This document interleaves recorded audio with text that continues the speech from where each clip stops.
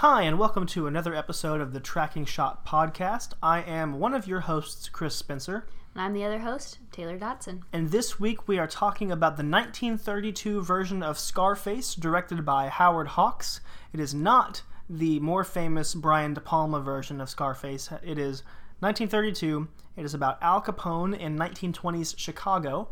And specifically, we're going to be talking about two uses of music in the movie that are pretty interesting, actually. Yeah. The basis for those pieces of music that are used in this movie are kind of fascinating. Right, and something interesting about this film is that these 2 points are really the only time that music is used, because there's no non-diegetic music at all in the film. It's only used in places where it would happen naturally in the world that we're watching. Other than the opening and closing title sequences, which is just music that you would typically hear from the 30s. Right. But yeah, these 2 points are really cool. Do you wanna go over yours first or mine first? Sure. Well, before we start those, I think there is one other sequence where there's music, and that is during a nightclub scene. Right. Right. And that's still diegetic, but it's not as interesting as maybe these two other parts of the movie, because one recurring thing that happens is Al Capone, Tony, right, whistles this refrain repeatedly throughout the movie, and that refrain comes from an opera titled, let me pull it up here, Lucia di Lammermoor, which is, I believe, it's based on Sir Walter Scott's novel, The Bride of Lammermoor. And I read through a synopsis of the opera's plot, and it has a similar sort of story to Romeo and Juliet, which, when you think about that in the context of this movie, there's some interesting parallels that you could draw, because there's sort of the forbidden romance between Al Capone and his sister, Tony and Cheska. Yeah, there's some, which is, I keep calling him Al Capone. The movie doesn't call him Al Capone. Yeah, I think it. Yeah, but there's some flirtations with incest that the movie. Well, there was more, but then Code, right? The Hays Code, film code. They were like, "Yo, you can't have incest. That's nasty. Cut this out." And then they were like, "Okay." Because this was actually before the Production Code Administration. This was before the 1934 PCA code and everything. Mm-hmm. But it was a part of the Hays, or it was sort of the Hays Code, which was a slightly more lenient precursor to that. Forced some major alterations to the movie. Yeah, they weren't as strict as the Production Code, but they were like, hey, maybe don't have incest. Yeah, and there was like one of the things that those Hays Codes forced was the whole like prologue with the text saying, "Yo, gangsters are bad. Mm-hmm. Like this is not behavior you should imitate. This movie is about the condemnation of this behavior," and so on and so forth. And that actually pushed the film back a year, which changed some of the sort of I don't know what you would call it, reception, not reception, but the cultural relevance of some of the parts of the movie. Mm-hmm. So getting back to the refrain that he whistles is from this opera, and we talked about the inference with the romance, but also with the incest, excuse me, but also the way that the opera ends is this guy has fallen in love with this woman. He's from a rival household, or kind of one of the guards just really hates this guy, and the guy for political reasons has to go to France on a whim, and he and this woman exchange a private wedding vow. They share rings, so on and so forth. So he goes to France for his political reasons, and the guard who hates him comes to the woman, Lucia, and says, hey, he has forgotten about you, he's taken on another lover, he shows her evidence of such. Here's why you should get married to this other guy instead. So she says, okay, I guess he has just totally forgotten about me. That sucks. Let's get married to this other guy. At the marriage ceremony, the first guy comes back in. His name is Eduardo. 2 seconds, let me check. Edgardo, excuse me, I was halfway there. Yeah. Edgardo of Ravenswood reappears at the marriage ceremony between Lucia and this other dirtbag guy. Mm-hmm. And he's upset. He says that she's betrayed him and tramples the wedding ring and storms out.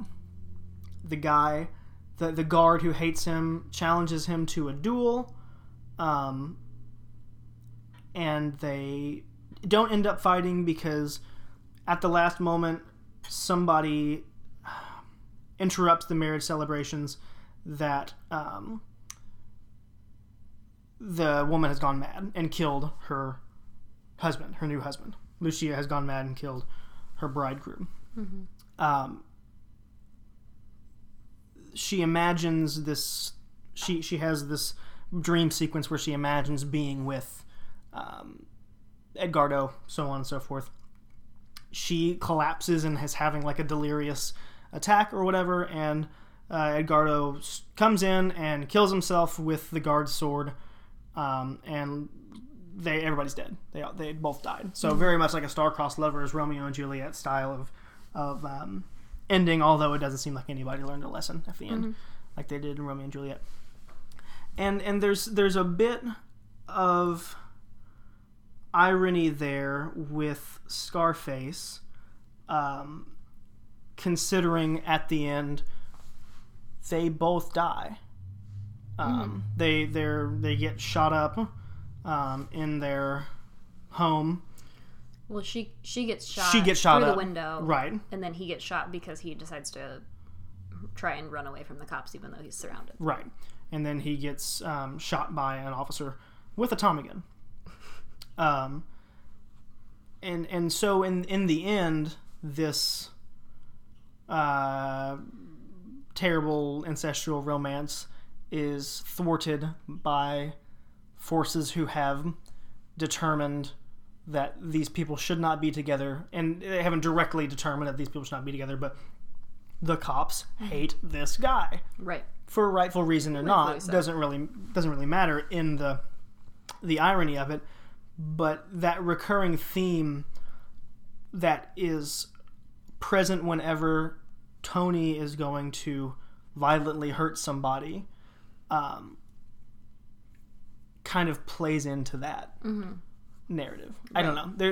There's tenuous connections there, but there certainly are connections between the opera and why he's whistling that. Because why else would they include this random bit from a sextet from an opera? Right, and I saw on the Scarface Wikipedia, it says that during the tune that he whistles, in the opera, it's accompanied by words that translate to what restrains me in such a moment, which I think is interesting. Like, if that was it has to be a reason why they chose him to whistle. That is like, what restrains me in this moment from murdering? Yeah, from all of these people. Yeah. Yes. Exactly. Right up. Right, yeah. Exactly that.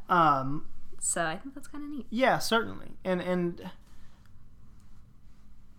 this is another interesting thing, is that this is just, again, kind of how we talked about with The Leopard. The Leopard was several years past this dawn of sound in cinema, sync sound in cinema. This is 5 years after the first commercial sync sound movie. Which makes sense as to why there's not a bunch of music. Right. But then at the same time, for only being 5 years after the dawn of sync sound, there is specific attention given to the music selected in both of these events that we're talking about today. It shows a sort of dedication to a part of the craft that was new, was relatively new at the time, and there were still detractors in 1932 of the use of sync sound in cinema. And so I think Scarface does a really good job of showing, look, here is another tool in your arsenal to tell a multifaceted story. It is not just about what you're seeing and what you're reading. Now it's about what you're seeing, what you're reading, and what you're hearing, all as a cohesive unit. And I think that's a really important thing to consider with how watchable this movie still is today. Like I think this movie's phenomenal. Yeah, I think it's a really, really, really well made, exciting to watch movie that there's a lot of people who don't enjoy black and white movies and don't enjoy early movies for a variety of reasons. But this is one that I would show people and say, look, no, cinema has always been what you like about it today. There have been facets in cinema that you like throughout the since the dawn. Right. And this is like one of the sweet points of forward-looking early cinema that utilizes that sync sound in a really layered and multifaceted way. Yeah, I think that I would have to say that this might be my favorite movie that Ben shows in Mafia. I don't know if I can quite put my finger on why, but it was one of the movies in the class that I didn't get bored during. And I think part of that's because a lot of the movies in that class are quite long. Like, 3 hours long. Godfather 3. Yeah. But, I don't know. It's easily one of my favorites that is shown in Mafia in the movies. Yeah. And I think an important thing about that, though, is that it's not boring. It is especially exciting. Yeah. And yet it doesn't sacrifice depth. It doesn't sacrifice the depth that you would find in it doesn't lose the depth that you wouldn't find in a popular blockbuster movie today. I'm not saying that blockbuster movies can't have depth, but what I am saying is that if you are going to make a Marvel movie, most Marvel movies lack the political and social depth of something like Scarface. And yet, Scarface is still really interesting and exciting on a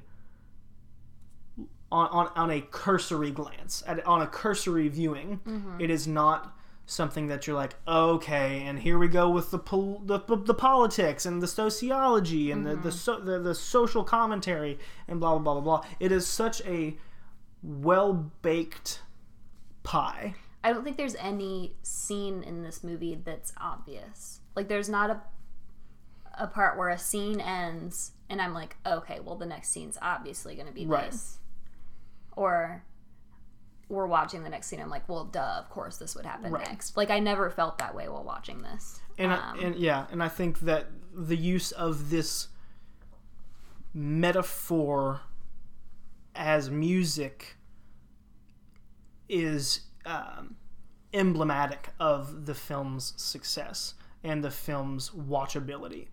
And because you can watch the movie, not know that is something relevant, and still enjoy it as like just a pure audio cue as to, oh, he's about to beat somebody's ass. Yeah. Like, and it's either that, and that is more than films 5 years prior had, but then on top of that, at the time, it would have been very easy for somebody watching this movie to have seen that opera and to say, oh, wow, that's from this opera that I just saw down the road at the other theater a couple months ago. And that connection is another really important aspect of why the movie is so interesting to talk about. And I think also that plays into the moment you're about to talk about, that is another cultural touchstone that took place prior to the movie coming out, but then was utilized. Yeah, so in in the scene where we see Cheska and her new husband, Tony's best friend, I can't recall his name at this moment. Looking. It's something Italian. It is. Man, there's a lot of stuff on this Wikipedia page. Guino, yep. So she's singing. She's sitting at a piano, singing a song, like real cheerfully to Guino, and he's like, "Okay, neat. You can stop now." Yeah. The song that she's singing is called "The Wreck of the Old 97," which is about a train wreck that happened in 1903, September 27th, 1903. It was a derailment of a train due to excessive speed. 11 people died, and there were 7 injuries. But, in 1903, there were people called balladeers, people that wrote ballads about tragedies. Yeah. And this specific ballad was written by a cousin of a firefighter who was killed in the accident. And he wrote it the day after, and he was actually the guy who wrote the song. His name was on here a second ago. My apologies. Louis. Fred Jackson Louis. So that's who the lyrics are attributed to. And he claimed to have written the song the day after the accident in which his cousin was one of the 2 firemen killed. He worked in a cotton mill that was at the base of the trestle. And he also claims to have been on the scene of the accident, pulling victims from the wreckage. And then G.B. Grayson and Henry Witter recorded the ballad with Vernon Dallert in 1924, and they released it. And it is often cited as the first million-selling country music release in the American record history. So this song was pretty popular at the time. It was like 10 years old by the time this movie came out, almost. But with a song that popular, it's still going to be popular at that time. But the music was often accompanied by a banjo and a fiddle, while the lyrics were either sung, crooned, yodeled, whistled, hummed, recited, or chanted. So it was interesting that she was playing it on the piano instead of, when it originally came out, it was on a harmonica and a banjo. That's what she's singing. She's singing of tragedy right before she experiences tragedy of Guino being shot by her brother. So yeah, and I there's also the idea, like I was reading about the actual wreck earlier today, and basically what happened was this railroad line was delivering things leaving Washington D.C. and delivering things, and they had a reputation of never being late. And yet they left Washington, D.C. an hour late the day of the accident, and so they were going very, very fast to compensate for this lost time, and that is what inevitably caused the derailing and the deaths of 11 people and the injuries of 7 people. I think you can draw a corollary from the way that accident takes place to the movie. Oh, we're joined by Apologize Pixie. For the kitty meows, if you can hear those. You can look at the collateral damage around Tony and all the people who were hurt and how he was hurt, or how he was killed and Cheska was killed. You can look at all of that and sort of understand how it can all look like a train that's just moving way too fast. Right, and Tony was trying to get to the top way too fast. Yeah. And I think, this might be a reach, but looking at it from the viewpoint of Cheska should have been quicker to give Tony the news. Because about the marriage. About the marriage. Right. And maybe that could have been avoided. Right. Because it was his mother who told him. Right. It's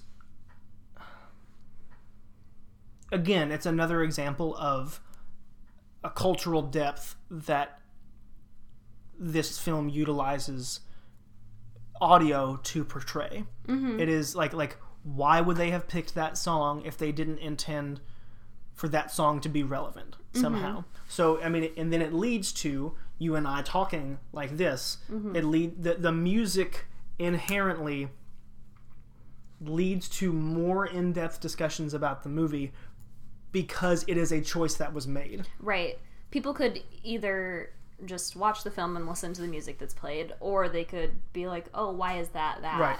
And then look into it and find these correlations. And I know that's a huge part that you like to do. Mm-hmm. That's a huge thing in what you like to do with movies and for movies, is understand the choices behind soundtracks. Yeah, absolutely. And it's a lot more than just, does this sound okay here? Right. There has to be a reason behind it, which is a cool thing about movies and music and their relationship. And I think, I mean, I've said it like 6 times already, but I think this movie is sort of one of the foundational movies for the movie and the soundtrack being so intrinsically tied together. Mm-hmm. Because it had only been 5 years since the first use of. Because I mean, even the jazz singer does not, for the entirety of the movie, does not use music in such an in-depth way. Right. There's no non-diegetic music in the jazz singer. Right.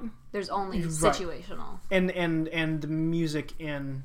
Well, whatever. I don't want to talk too much about the jazz singer. It's not the movie we're talking about. But, yes, Scarface is just a more concentrated product than a lot of stuff that was being made at the time. Yeah. Because of its music. Yeah, absolutely. And the music director for Scarface, his name was Adolf something. Adolf Tandler was the film's musical director.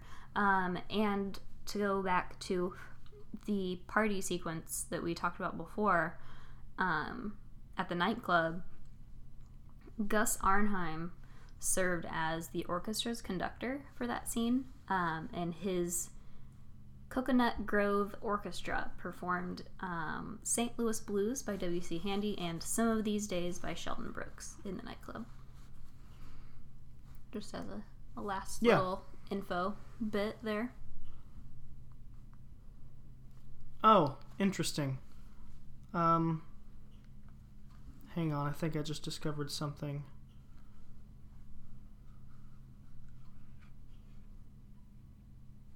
Never mind, just kidding. All right, well, I think that's gonna do it. Yeah, I think that's all we have to say about Scarface. The original and better Scarface, in my personal opinion. Well, we'll talk about the other one eventually. So, I think we both have some thoughts about that movie, about Brian De Palma's Scarface. But yeah, thanks for listening. We'll be back again next week with more in-depth discussion about another movie. Heck yeah. Yeah.